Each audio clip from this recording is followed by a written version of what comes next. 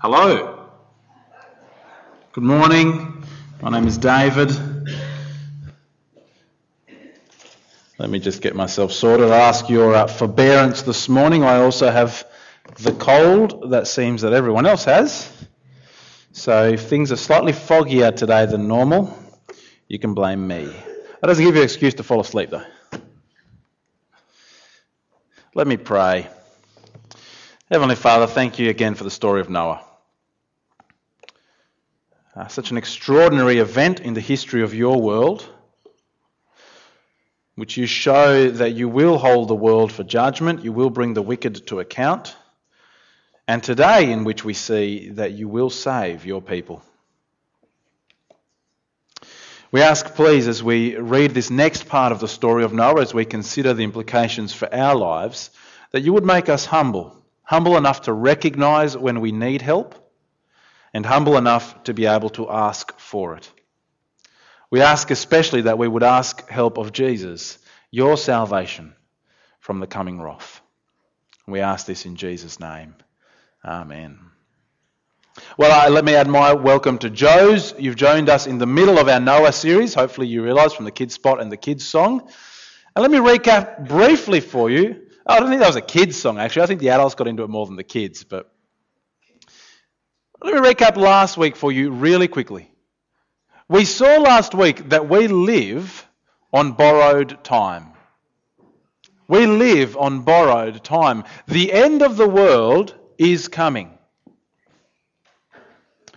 We read that as God held the world in Noah's day for judgment, so he will do again. The wicked will be called to account. If you remember last week, it's not fair. Well, actually, it is. God is fair and he is just and he will bring about judgment. That was where we ended up last week. And the question was, do we live with urgency, knowing that that is the age we live in?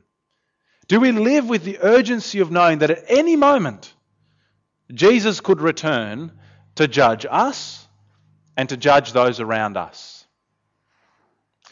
Now, where we finished last week, and I hope that this was kind of what left you intrigued, was, well, if judgment is coming and all of us are wicked, then is there any hope for salvation?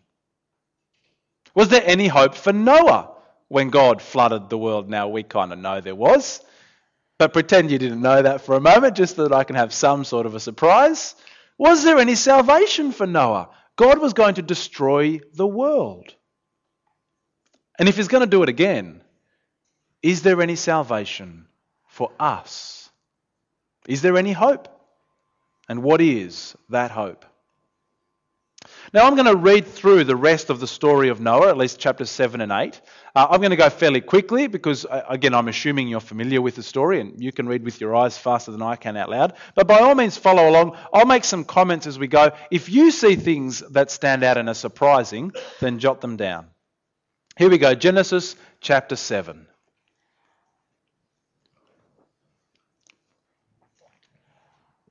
The Lord said to Noah, "Go into the ark." So he's built an ark. It took him 100 years to do it. God said, "Go into the ark, you and your whole family, because I have found you righteous in this generation.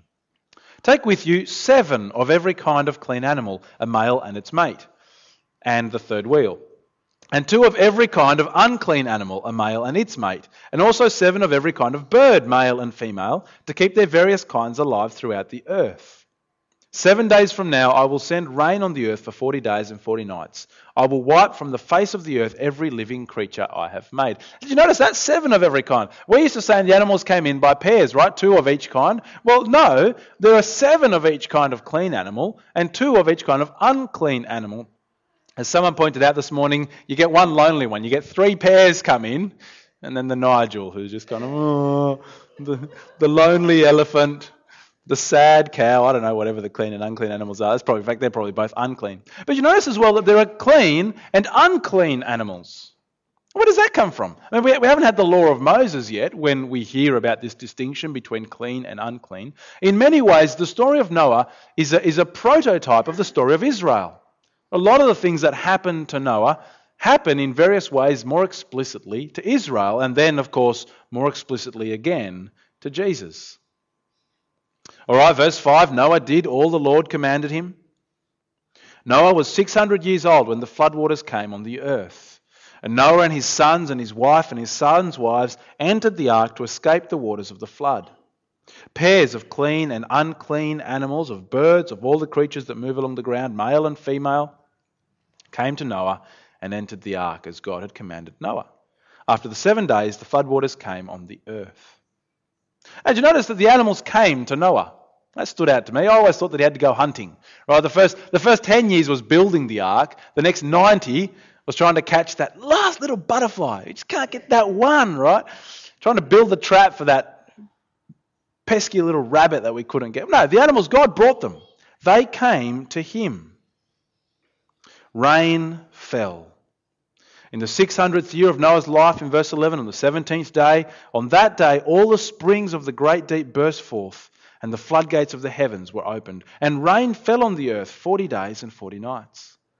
On that very day, Noah and his sons, Shem, Ham, and Japheth, together with his wife and the wives of his 3 sons, entered the ark. They had with them every wild animal according to its kind, livestock according to their kind, every creature that moves along the ground according to its kind, every bird according to its kind, everything with wings. Pairs of all creatures that have the breath of life in them came to Noah and entered the ark. The animals going in were male and female of every living thing as God had commanded Noah. And then God, the Lord, shut him in.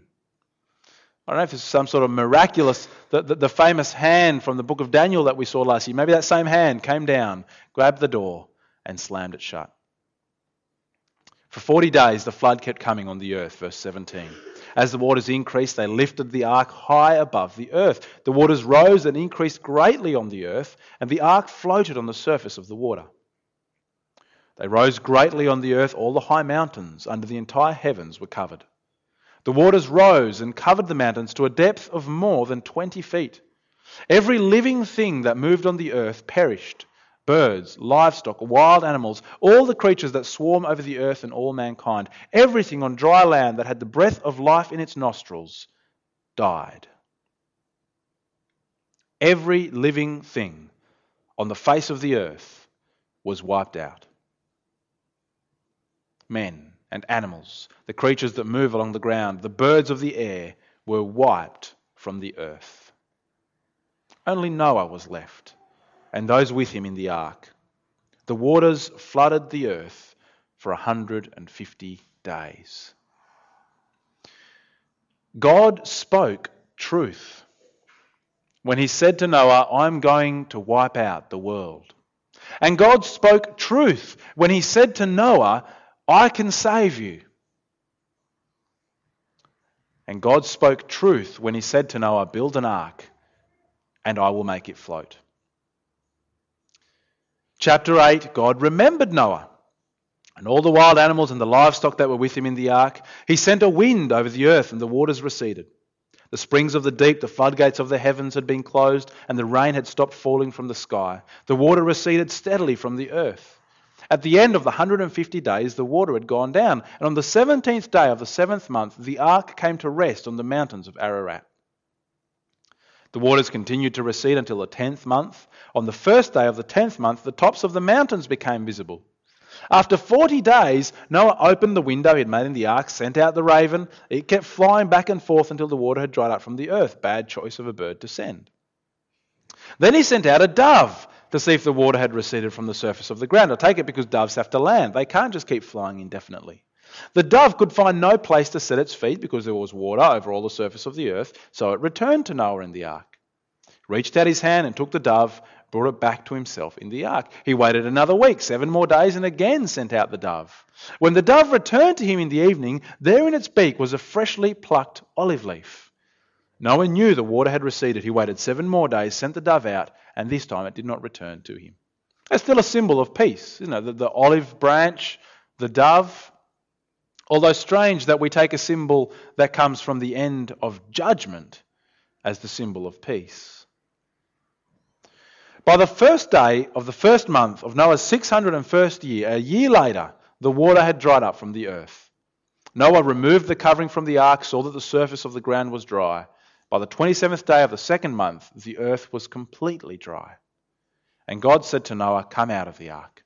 You, your wife, your sons, their wives, bring out every kind of living creature that is with you, the birds, the animals, all the creatures that move along the ground, so they can multiply on the earth and be fruitful and increase in number upon it. There is the salvation that God brought Noah. Do you remember last week we ended with judgment? Can God save? Yes. Yes, he can. And what an extraordinary way to save. Did you notice what the thing was that saved Noah? I mean, we say that it's the ark. But as we read in 1 Peter, actually it's the water that saved Noah. As the water rose, it kept him afloat. The very same thing that brought condemnation to the world brought salvation to Noah. Why was Noah saved? What was it about Noah that God said, I'm going to save you, but I'm going to destroy everything else? Well, we get some hints. That there's a number of ways that Noah is described for us. Chapter 6, verse 22, Noah is described, it says Noah did everything just as God commanded him, described as obedient. Chapter 7, verse 5, Noah did all that the Lord commanded him. Back in chapter 6, in verse 8, Noah found favour in the eyes of the Lord. Chapter 6 and verse 9, he is described as a righteous man. Or if you remember 2 Peter again from last week, he was described as a preacher of righteousness. How was he perfect? Is that why? Is that what it means that he was righteous, that he was blameless amongst the people of his time? Well, no. Noah wasn't perfect. We'll see next week very clearly that that's the case. The Bible is very clear in saying that everyone is a sinner. So what was it about Noah that means he was considered righteous? Well, I take it that Noah's righteousness was the same as Abraham's righteousness. What is Abraham's righteousness described as? He believed God. God came to Noah and he said, Noah, I'm going to wipe out the world. And Noah said, okay, I believe you. And God said the way for you to be saved is to, for the next century, build a boat in the middle of nowhere. And Noah said, okay, I believed you. And he did as God commanded. Gather food for a whole year for you, your family, and all the living creatures I bring you. And Noah did. See, Noah had that thing that we call it faith. I mean, that's the word we use. That's a kind of a religious word. A better one, perhaps, is trust. Noah trusted God. He believed what God had to say, and he acted upon it. He entrusted himself into God's hands. In the face of coming destruction, he sought God's salvation. Noah listened when God said to him, you are weak, Noah. On your own you won't make it, but let me tell you where salvation is to be found. Well, God saved Noah from the judgment in his day. Now we know that judgment is coming again. Does God still save? And if so, who? Who is he going to save? Is there going to be the one guy like Noah with one family? Is there a bunker somewhere? I mean, this time it won't be water. This time it's going to be fire. Should we be doing... Anyone watched, what's it called? Doomsday Preppers? Anyone seen that show? Yeah, a couple of you. You're like, yeah, this is the best show ever. It's these crazy Americans, mostly, who spend tens of thousands of dollars building bunkers and kitting them out with years' worth of food. And, of course, because they're Americans, they have arsenals of weaponry. And it's a fantastic show. Is that what we should be doing? Right? Should we just, all of our money get poured into preparation for some sort of hazmat suits, fire retardant suits? I mean, it's going to come with fire. Is it that there is some sort of secret ark where 144,000 people will fit and that's all, and you've got to be one of them? What is the salvation that God has in store for us? Let's turn to 1 Peter 3, that second passage that was read for us. 1 Peter chapter 3, page 1178, if you've got a Pew Bible. Because as it turns out, God had an even bigger plan for salvation than a football-sized ark. Football stadium-sized ark. Football-sized ark would be, you'd fit a rabbit maybe. Football stadium-sized ark. See, his plan for salvation was so much bigger. It wasn't for one man and his family alone. And it wasn't found in some sort of contraption to rescue us. If the problem is our wickedness, and the consequence that our wickedness deserve is death, then what we need is someone to die for us. What we need is someone to take our place. And so 1 Peter 3, we read these words, verse 18, Christ died for sins, once for all, the righteous for the unrighteous, to bring you to God. See, our salvation isn't an ark over water. We need scorched earth. Do you know what scorched earth is? Scorched earth? If there's a fire coming, the safest place to be is where it has already burnt. I don't think that's actually the scorched earth policy. Scorched earth policy was that they just destroyed everything in their path, right? But I'm renaming it because it sounds nice. The safest place to be when you're facing a fire is where the fire has already burned, for it won't burn there again. The safest place to be when God's judgment and destruction comes upon wicked people is in Jesus, who has already faced that judgment. The righteous one, the perfect one, God himself, died for sin. The righteous for us, the wicked, the unrighteous, to bring us to God. Peter describes it in this way, connecting Jesus to Noah. Down in verse 20, God waited patiently in the days of Noah while the ark was being built. In it, only a few people, 8 in all, were saved through water. But this water now symbolizes baptism that saves you also. It's not the removal of dirt. Baptism isn't about some sort of magic water or holy water, or it's not even necessarily about having a good bath. Certainly not the way we baptise people with a little sprinkler. I mean, that's not going to clean anyone, right? It's not about the dirt being removed from the body, but the pledge of a good conscience towards God. It saves you by the resurrection of Jesus Christ.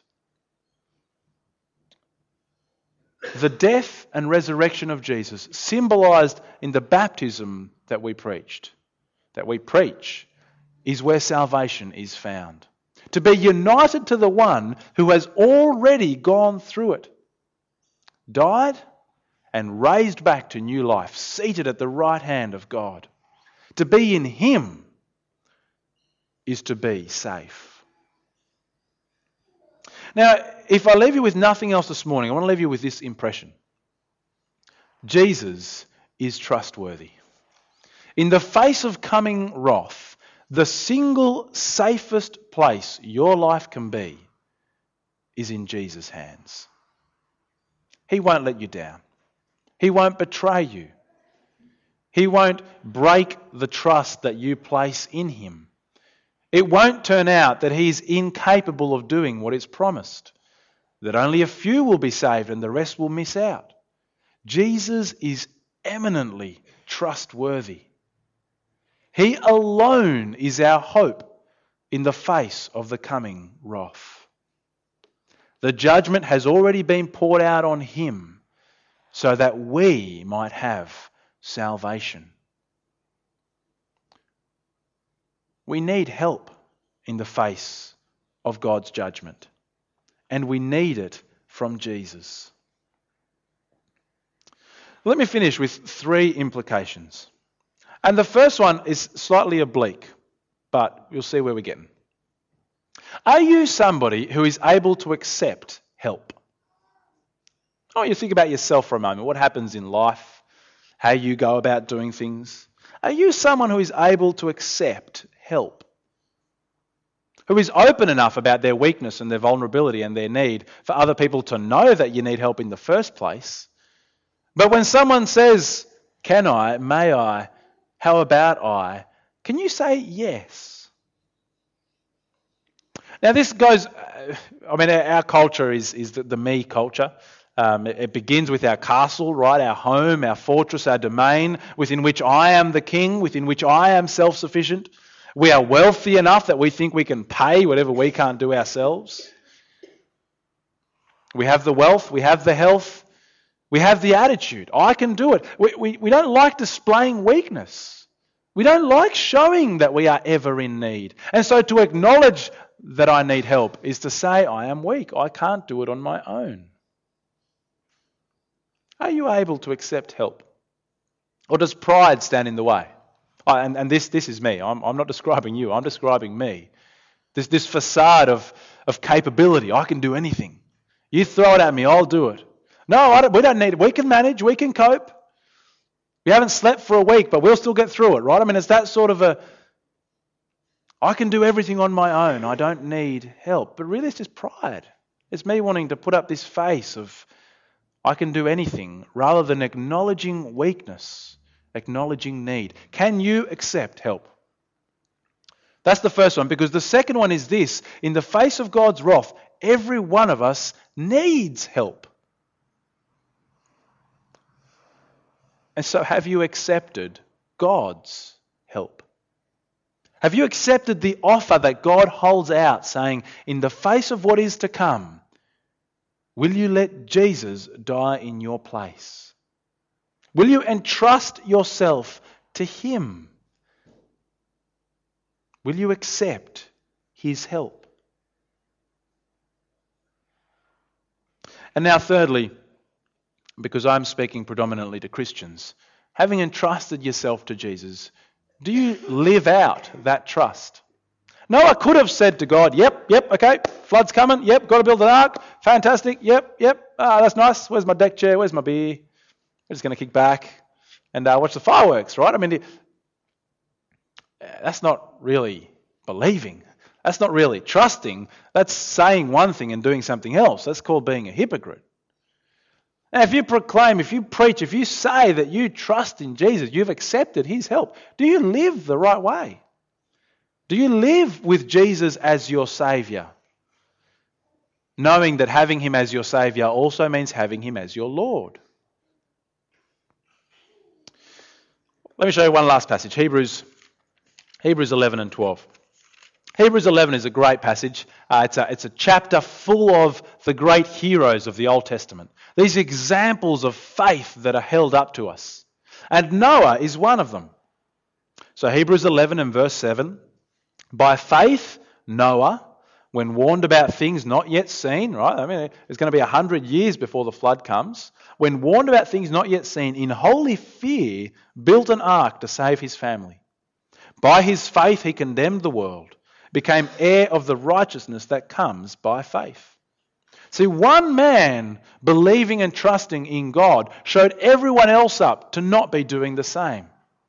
And his trust was counted to him as righteousness. Having an example such as Noah, then, we read in Hebrews 12, therefore, since we are surrounded by such a great cloud of witnesses, Noah being one of them, let us throw off everything that hinders and the sin that so easily entangles, and let us run with perseverance the race marked out for us. Fixing our eyes on Jesus, the author and perfecter of our faith, who for the joy set before him endured the cross, scorning its shame, and sat down at the right hand of the throne of God. For 100 years after God told him the flood would come, Noah had to live in this world obeying God. Anyone 100 yet? Right, so for just for that one segment of Noah's life was longer than ours are, and yet he lived obeying God, living for Him, trusting His word. Now we are called upon to do the same. If we are trusting in Jesus, we are to live in the light of that, casting off sin, removing the things that meant Jesus had to die for us in the first place, and fixing our eyes upon Him. Jesus' resurrection can be ours. Isn't that great news? As Noah found life after the flood, so too there will be life for those who are in Jesus after the fire. The judgment has been poured out on Him that we might have life. Let's pray.